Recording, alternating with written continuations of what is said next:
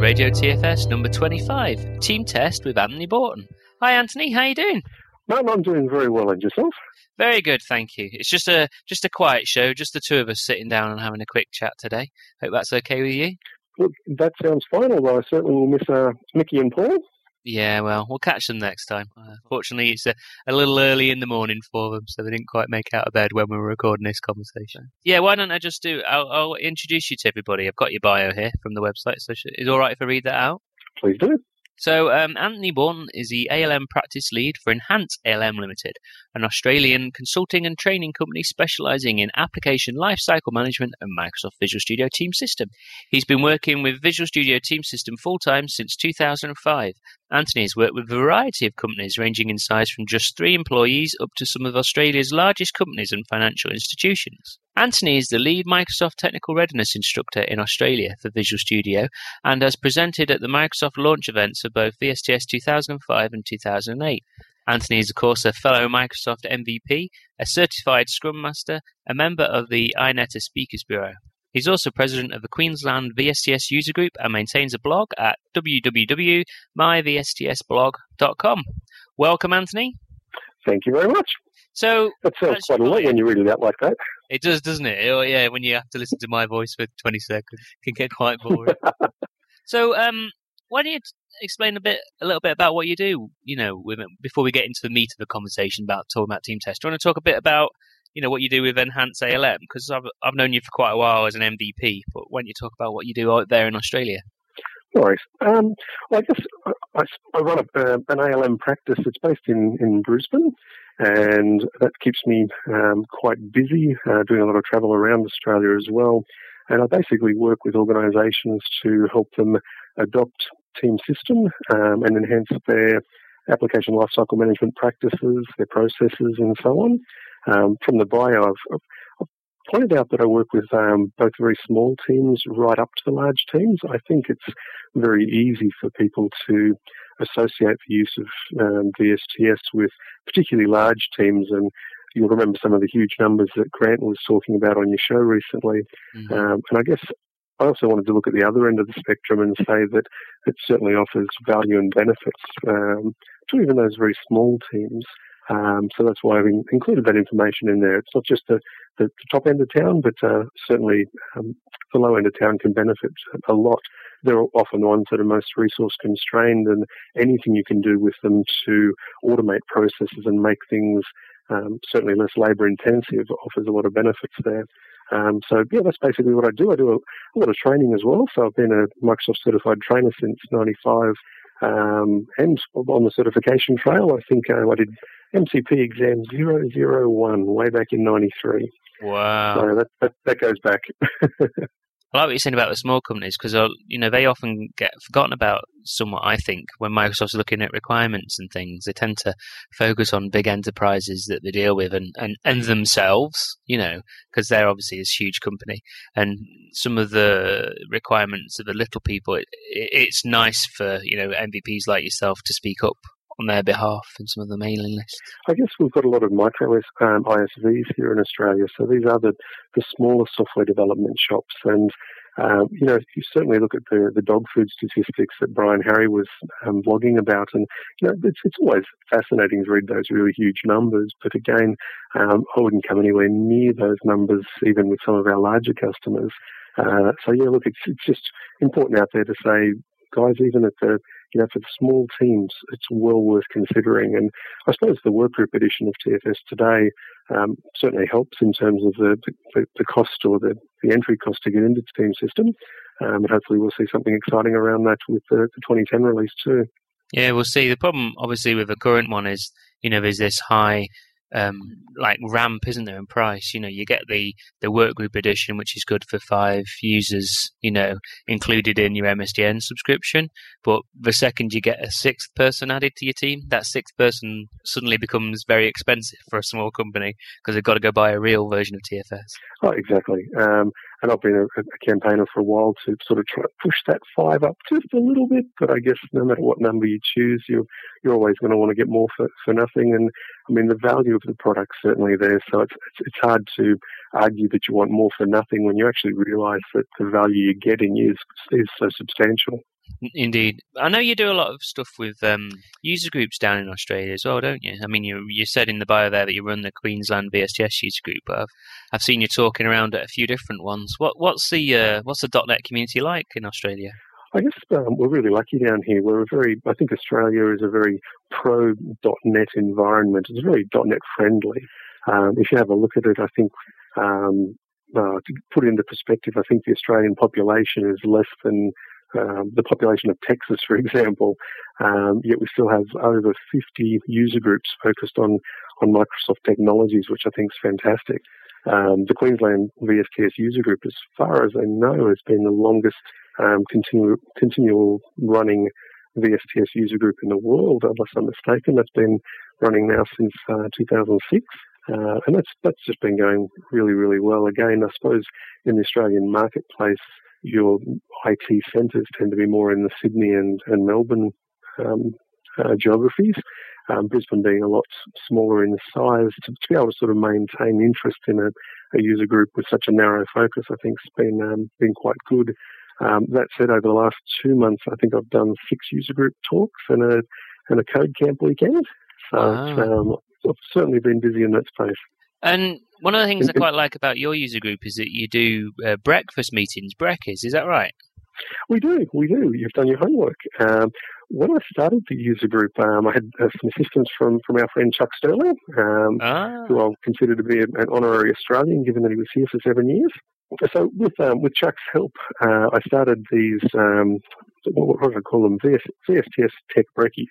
So for 1 month, we met every Friday morning for breakfast and talked about VSTS, and that was really to gauge the amount of interest that people had in a VSTS-focused user group. And I was astounded to have over 50 people attend the fourth of those sessions. For people to get up, get dressed, get into the city for a 7:30 start is really quite amazing, particularly when you look at the demographic of developers that tend to work the exact opposite to that time frame. So based on that information, we kicked off with the Brekkie group. And I suppose I wanted to give the local community some options. There's so many great things to look at doing of an evening. So, and it was also pretty difficult getting the Microsoft Theatre to hold the event in. So we decided to go with the morning time slot, some croissants, some muffins, some orange juice, a bit of coffee. And that's proven to be very, very good for us. Yeah, it's something I've always wanted to try and do, just because, people like me, you've got families, and people like yourself, you've got families to go home to at night. It's you have to get a special pass for staying out late and attending some work event, but you can normally get away, get into work a bit earlier. So I thought it might be popular, but yeah, whenever I suggest it to somebody, they're like 7:30. So look, I agree, and I think if you think you might be able to get that pass out maybe 2 nights a month. And the options that we've got certainly here in Brisbane alone with, the SharePoint user groups, the MS10 user group, there's a Scrum user group, an infrastructure user group. There's so many you end up having to pick and choose when in fact often they've all got really great content. So just to have a morning segment there, I thought was a good option, a good choice, and it's proven quite successful for us. Although every now and again you get your doubts, so we've just done a 3-month trial of evening user groups, and it was interesting to see a different group of people come along. And then you start thinking, well, can we do both? And then it just gets all too difficult. Yeah. So I know you're doing TechEd Australia be coming up soon next month. Got some sessions there, I hope? Oh, I do. So for TechEd Australia coming up in, I think it's the second week of September, and then TechEd New Zealand the week after. For the Australian TechEd, I'm doing a speaking spot on an end-to-end ALM story. So really a session around helping organisations get started with ALM. And that's the first thing that I want to do. And then I'm going to do a talk on some of the testing features we're going to be talking about later in the show. So that'll be really exciting. Can't wait to hopefully see many Australian listeners come along to check it. It's on the Gold Coast, so for me that's only about an hour's drive south, and a lovely part of the world. So that shouldn't be too bad at all. So why don't we talk about Team Test? I know in the current 2008 version, it was kind of one of the two to pick from. You had Team Test and Team Developer. And now that Team Developer's got both the developer stuff and the database professional stuff in, that's obviously very valuable. Well, I tended to recommend that people got some Team Test editions as well in their company if they can, because some of the functionality in today's Team Test is pretty good. So why don't you give us a quick rundown of what we've got in today? Well, I suppose you've hit the nail right on the head, and it's quite interesting. You didn't even mention the third alternative there. I think that says a lot for we'll talk about that when 2010 comes out, shall we? That's a good idea. So, look, in the current version of Visual Studio Team Test, what you find is you've got some good features there around web testing and some great features around the web load testing, and they're both reasonable offerings. Now, I won't speak any more highly of them. I think reasonable's a fair thing to say. Where you look at some of the competing products that have certainly had a lot more time in that market segment, they've got a lot more strength. They've had a lot more history there. I think the Microsoft release in 2008 wasn't too bad at all. And you're quite right that particularly with the load testing and the scale-out options there with the load test agent, that was quite good and brought testing more into, or sort of gave a better visibility in the team. But then I think, given that the testing was limited to the HTTP layer, I think that took a lot of getting used to for people. So people would often go in there hoping that it would do cross-browser testing. And of course, we're somewhat disappointed to learn that it really had nothing to do with the browser whatsoever. And that was some of the limitations of the current product. So I think it's been shown a lot of love in this next release, and that's certainly something you can see today. What have your experiences been with the test queue? Yeah, it's pretty much the same. I mean, some of the functionality is very good. One of the problems I do find, though, is that the current version of a test queue is geared towards what Microsoft consider a tester, which is somebody, an SDT, is it? Senior Developer in Test, is like the role in Microsoft. And they're they're very, very, very good developers who specialize in testing, in breaking stuff, and they're quite rare to find in the enterprise. Often in the enterprise, people who test tend to be more business focused. That they're testing that the application meets the business requirements, So I found some of the ways, you soon get into code with the current version, or data binding. And if you try and show those concepts to a tester in an enterprise in many companies, that they get a bit frightened currently, is certainly my experience. I don't know about you. Look, I agree entirely. And basically the offering for a non-developing tester, I agree with you. And the problem was you very, very soon had to drop back into a coded test to do even some of the really simple things that I found. And the minute you drop back into the code, that's when it sort of rules out a lot of testers. And it's quite interesting that if you look at like MSF or any of those sorts of things, the first two roles that you should be splitting apart are going to be the tester and the developer. So it's really interesting that with the next release, Microsoft have gone out there and I suppose they've looked more closely at the bigger market and found that over 70% of testing today is being done manually by what they call generalist testers. I think there's a blog post there. I'll get that link over to you for the website. Anyway, there's this great little slide that shows the spectrum of the generalist on the left-hand side moving across to the specialist. And Microsoft's offerings have really been around that sort of specialist, strong coding sort of skill set, which is their own in-house skill set, when in fact the industry is far more heavily weighted down the other end. And for them to sort of go out there, do that homework, realize that, and that's certainly influenced what they're offering now in the 2010 release. And that is that the most compelling features, most of the functionality that we're going to see is really going to be weighted around the generalist in the I was going to say the bottom end. I don't know that really the business end rather than the technical end. I tend to. Ooh, you said that very well. And again, there's things like the coded UI test back up in the specialist area. is certainly very, very compelling in that space. So I think there's certainly something there for everyone. But the area that's been neglected most in the past is getting most of the love this time. So yeah, I mean, in this release, the testing feature set was one of the core pillars of the whole Team System 2010 release. That was one of the three things they really wanted to focus on. So why don't we drill into some of the features in this, for say some of the manual testers and people, and then your opinions on them now you've had a chance to play with them for a little bit. Yeah, certainly. So let's start by identifying the areas that exist today. We have things like, naturally it's all built on Team Foundation server. We pick up a lot of the reporting out of that. Things like load testing, our web testing, of course unit testing. They're all there in 2008. Across the board, they've all been enhanced in the 2010 release. So I'll start by just setting that basis. But then if we go into some of the particular, the brand new areas.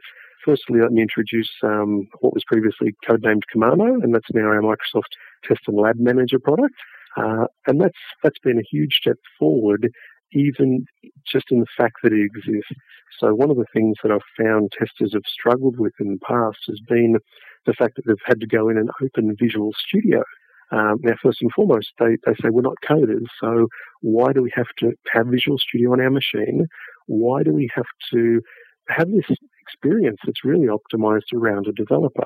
And that is opening Visual Studio, using the Team Explorer, going and working with that UI, which is not really intuitive for people that aren't developers or that don't live and breathe in the code space. So giving testers their own dedicated UI, I think, has been a huge improvement. So that's the first thing. And so again, that's our Microsoft Test and Lab Manager product. So that's what that basically allows us to do. It's a lovely little WPF application. Did you get a chance to use it before Beta 1, Martin? I did, and I struggled with some of the navigation things, but it seems to have changed a lot in Beta 1 and looks a lot prettier and seems a bit easier to use now. What do you think? Yeah, they've certainly done a good job with it. So I think that was one of the blog posts that I noticed on the Team System Test blog. They talked about the evolution of the UI design of Test and Lab Manager. That was actually quite an interesting little read where they showed us iteration 1, where the test case management was inside Visual Studio, and they sort of talk about the iterations and bringing it out into what we see today. And yeah, that wasn't a bad little read in terms of getting their perspective on the evolution of the particular product. So having that tool available to them, so they haven't got to jump into Visual Studio, I think has certainly been well received. And that allows them to go in there, it allows them to do all of their planning.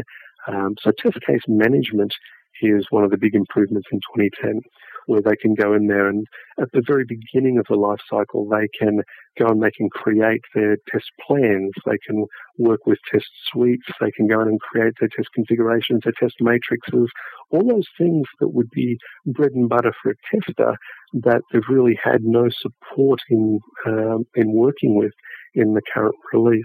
So the test case management's been a huge improvement there. Or even so just the fact that it's using the right words, you know what I mean? Like test plans. And, these are just things that testers understand, the kind of testers I work with, And so this is all geared about helping you manage your manual tests in such a way, so you can work with them quicker and easier. Is that what this is for? Oh, absolutely. And again, using a vernacular that those testers are most familiar with. So, for example, you go into the testing center in Microsoft Test and Lab Manager, and that allows you to go in there and create a test plan. Now, that's a very standard thing for people to do. And that allows you to go in there and define what you want to test. It's the thing that shows the progress that you're making through the test plan. It allows you to go in there and specify your test configurations. For example, I want to do a certain level of testing using Vista and IE7 or using Windows Server 2008 and maybe IE8. So I can basically specify those configurations and manage them. I can then go in there and basically create my test matrix, and I can say that these are the tests that I want to run against these particular configurations. Now, previously I found that a lot of testers were doing all of those things in external tools. They were really being forced out into things like spreadsheets. I think spreadsheets were very heavily used. Yeah, to manage definitely. Spreadsheets and Word. And they didn't get a lot of love out of 2008. And if you were lucky, they may have stored those artifacts in the SharePoint document repository, but that was really about it. So now that they can go in there and use those things, it's an intuitive interface for them to be able to do that. That's a huge step forward. You can go in there and work with test suites. So you can go in there and basically group all of your test cases, group them based on a requirement or a particular feature that you want to test or a particular set of priorities. I can go in there and say I want to create a new test suite and automatically put any test cases that match this query into that particular suite. And as new test cases are written, if they match the parameters for that particular query, they become part of that test suite. All those things just are going to make the experience so nice for our testers. Aloha! This is Jeff McPherson, Dr. Tiki from Tiki Bar TV. Whenever I worry about how I'm going to learn all that crazy computery goodness in Visual Studio Team System 2010, I listen to Radio TFS. Cheers, guys. Take it away. So what are the manual tests? How are they actually stored? What's the storage behind them? It's an excellent question. So let's look at what we're familiar with today. So today we store many of our trackable artifacts as simple work items.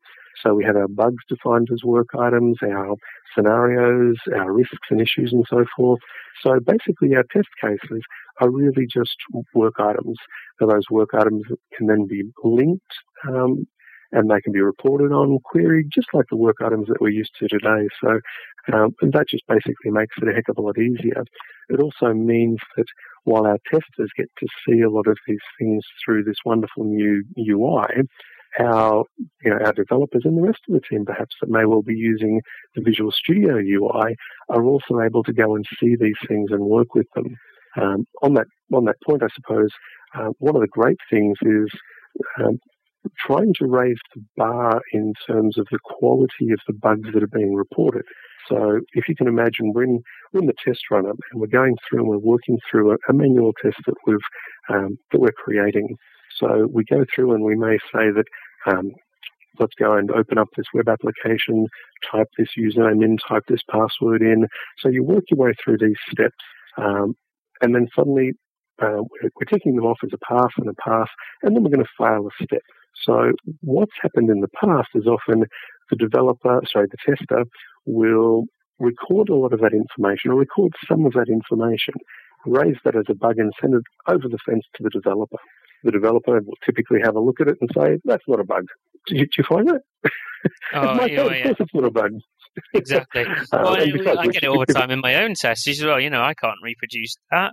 And they've missed out a critical, I'm running this on Solaris, or something like this. Or I'm running this on the second, on a leap year or something, or around a time zone change. Just weird things like that you never actually quite captured because they didn't know it was relevant to capture. What ends up happening is we tend to get a lot of this inefficient communication occurring, and you're spot on in that often the tester won't be aware of what we may well consider as very relevant facts that we need to assist us in reproducing those issues. Or just even what version they're using. Quite often I get, a test will be testing against, say, an older version, and you try and reproduce, and you're reproducing again because you're reproducing against a newer version of a code, and you can't find the problem because it's already been fixed or something like that. So even just versions and things are interesting. Oh, absolutely, and I suppose you mentioned an alternate operating system. So what operating system, what service pack, how much RAM have they got? It could be, screen resolution could be a relevant issue. Now, wouldn't it be nice to get all of that information? And quite often we don't get the information because it's very time-consuming for the tester to go and record all of that information, which they may not deem to be at all relevant anyway. So that's one of the problems that we have. Fortunately, in the new test runner, what we're able to do is we can raise those bugs directly from the test runner. I can go in there and say that I want to go and attach a screen capture. So from within that interface, I can click a button. I can then capture the entire screen. I can go and capture just a rectangle and automatically attach that into the bug report itself. And now we've been able to do those things in the past, but never with quite that amount of ease.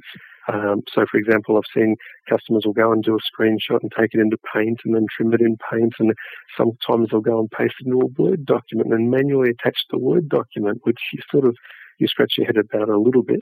I always liked, TechSmith did something called Snagit. Have you ever used the Team System accessory for Snagit? Yeah, Snagit's great. So the Team System accessory in Snagit was fantastic because you could use Snagit to capture that part of the screen, and then you could just go up there and say output to Team System, and that you could configure it so that it would automatically open up a bug work item type and attach that screen capture as an attachment to the bug. So that was really nice. None of those, I suppose we don't need those things now with this new interface.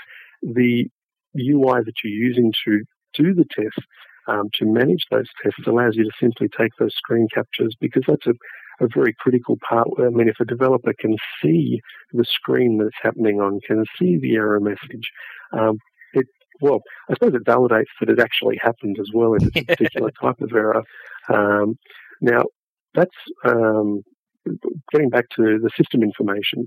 There are these things called data collectors, and data collectors are a key part of much of the new technology in 2010. Now, those data collectors are highly extensible, so you can also go out there and create your own. At this stage, I think the plan's to have about 8 of those data collectors, I think in Beta 1 at the moment. Now, what a data collector does, as the name implies, it takes care of collecting a lot of the information. So, for example, if we choose the System Info data collector, imagine our testers testing away, and they're using the test runner, and they want to go and raise a bug. So what happens is, if we configure it to use, and you can configure the data adapters the data collectors that you want to use, I can automate the process of capturing things like logged on username, computer name, the OS, the version of the OS, the amount of physical memory available, the screen resolution, the version of IE, the processor speed, all manner of things. And I can automatically capture all of that information and include it in the bug. So the actual tester really has, there's no overhead in collecting that information. In the bug report itself, there is a System Info tab. You click that tab, and the developer is able to see all of that rich system information with no actual overhead in the capturing of it. And I just think that's fantastic. Yeah, definitely. Some of your other data collectors you've got there, we can record a video. So as the testers working their way through, often perhaps it could be exploratory testing, we walk through, we click on buttons, we type things in. All of that's recorded in a video, and we have these bookmarks automatically associated with each of the interactions. So, for example, if the video happens to be 5 minutes long, a developer hasn't necessarily got to watch the entire 5 minutes. They're able to go in there, they're able to look at each of the interactions. They're all time-stamped they appear as a hyperlink. So I can go 2 minutes and 23 seconds into the video, which was when the user clicked the submit button, for example. And again, that's just another example of a data collector. This one's collecting video information. And I think you've got the diagnostic trace collector, so that provides our historic debugging. All of that infrastructure is very, very exciting, and the fact it's extensible means that you can build your own on there. And it's just reducing the friction, isn't it, as well, of capturing this data. It's really easy for a screenshot or even a screen video to be attached to the work item, which means as a developer you'll get more of them. So that's fantastic. And I suppose it's really reducing the time to find and fix those bugs or issues. And often, I haven't got the stats in front of me, but the amount of time a developer spends looking for those bugs and issues, and the amount of time it takes to then go in there and get them fixed, get the patch rolled out, get it back out the door. If we can greatly reduce that by having these higher quality bug reports, then I think that's just a win-win for everyone. And by reducing the friction that you made mention of, a lot of that, we're removing the frustration between the inevitable bug ping pong today between the tester and the developer. There's a bug, no, I can't reproduce it, but it is a bug and I can do it. And all of that inefficiency can be taken out of the equation. So very, very compelling. Definitely. You get a lot of these around, in UI programming. You tend to get a lot of these around like race conditions in the UI and things like that, where it only happens intermittently. And they're the worst ones to track down, and the ones you're least likely to kind of believe the tester that it happens, because you can walk over to their desktop and they can do it again and it'll work this time. And you're like, oh yeah, you just did it wrong. But if they've got the video there, it's like, proof that it did, that this is what I did and this is what happened, I promise.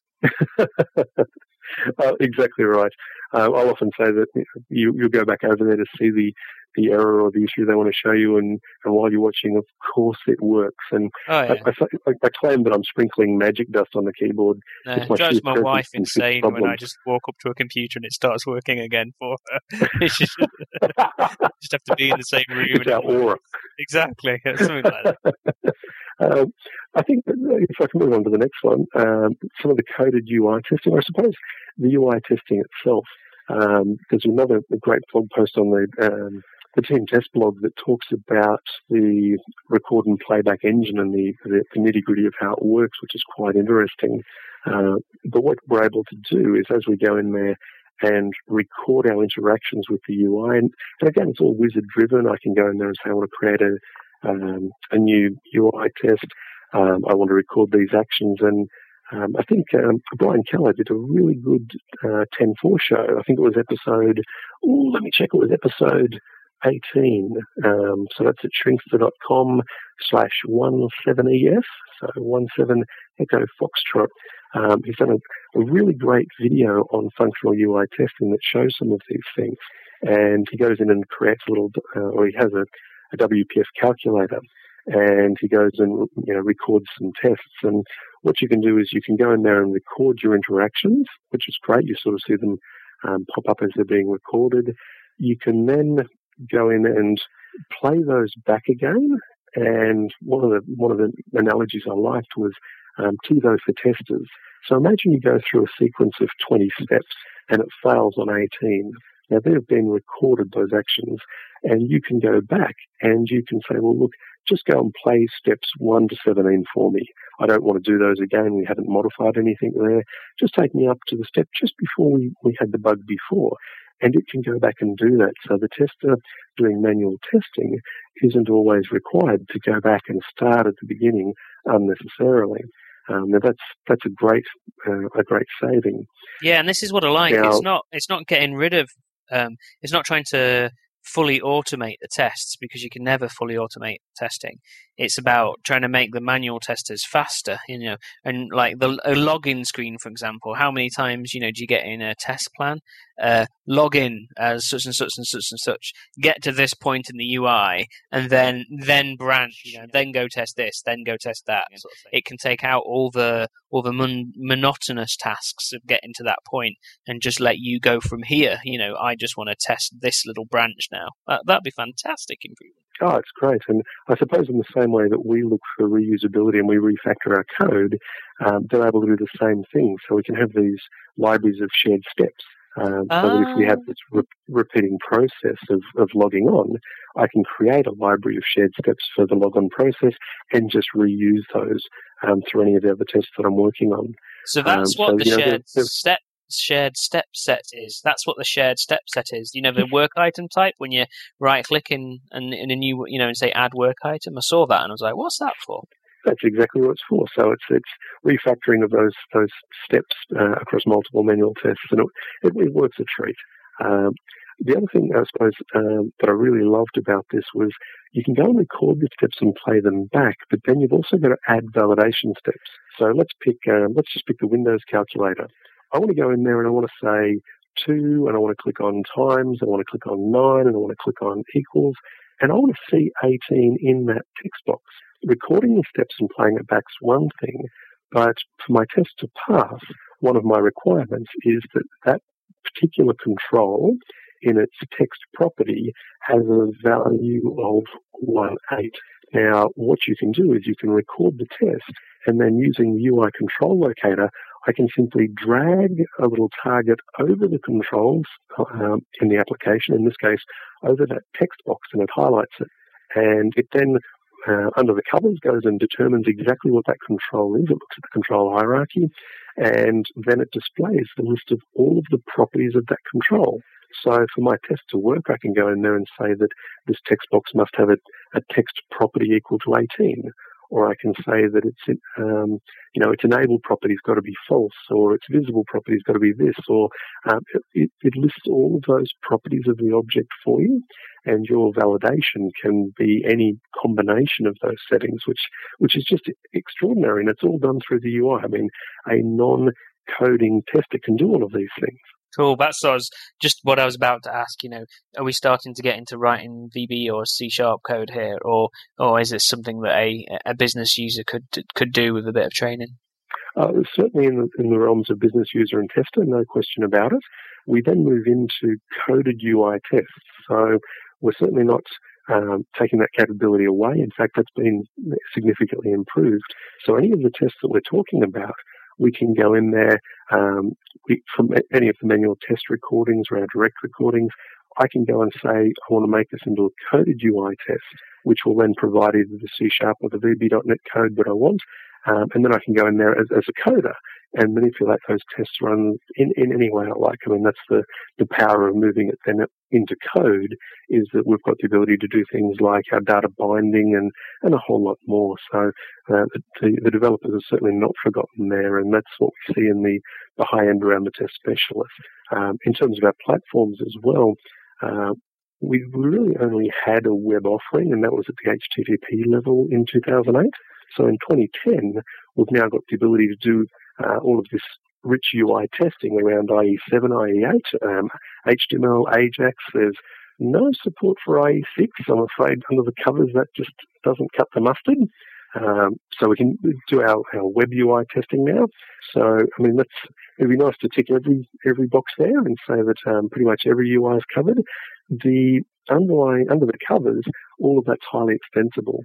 So if a particular vendor comes out with their own types of controls and things, you'll be able to go and hook into those extension points and allow the automated testing to work with these, other interfaces, the ones that I hadn't mentioned there. So when a tester raises a bug, in your product, mm-hmm. not that ever happens in my code, obviously, but say they raise a bug in some of your code, and what does that look like to me as a developer? What do I see? What do I get? Well, basically, you get a bug work item type, a bug work item that can be assigned to you, much like you've been able to see today, but a heck of a lot richer. So as, Martin the developer, king of the bugs, you'll see a lot of these in your inbox. Yeah, no doubt. And so what you see is, all of the information that you get today, plus you'll have things like the screenshots, you'll have things like links to the video, you'll have, you can also have all of the action tests, the test cases. You'll be able to see exactly what steps the tester was working through in a textual format, in addition, of course, to the visual, the videos and the screenshots. You'll see that information. You could potentially see the historic debugging information, which I think is very, very exciting. Yeah, we should do a whole show about the historical debugger, I think. That's easily a show. Yeah, definitely. I'll have to get somebody on about that. And if you're really lucky, you'll also see that little link across to the live environments. Now, of course, that gets us into the lab management side of things, which is another whole show.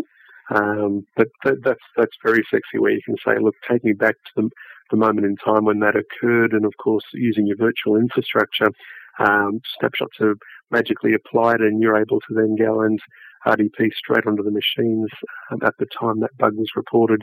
I think the lab management product really hasn't had much press yet. Not many people know about it yet. So, and it's one of the things that's quite hard to beta test as well, because you need real infrastructure for it.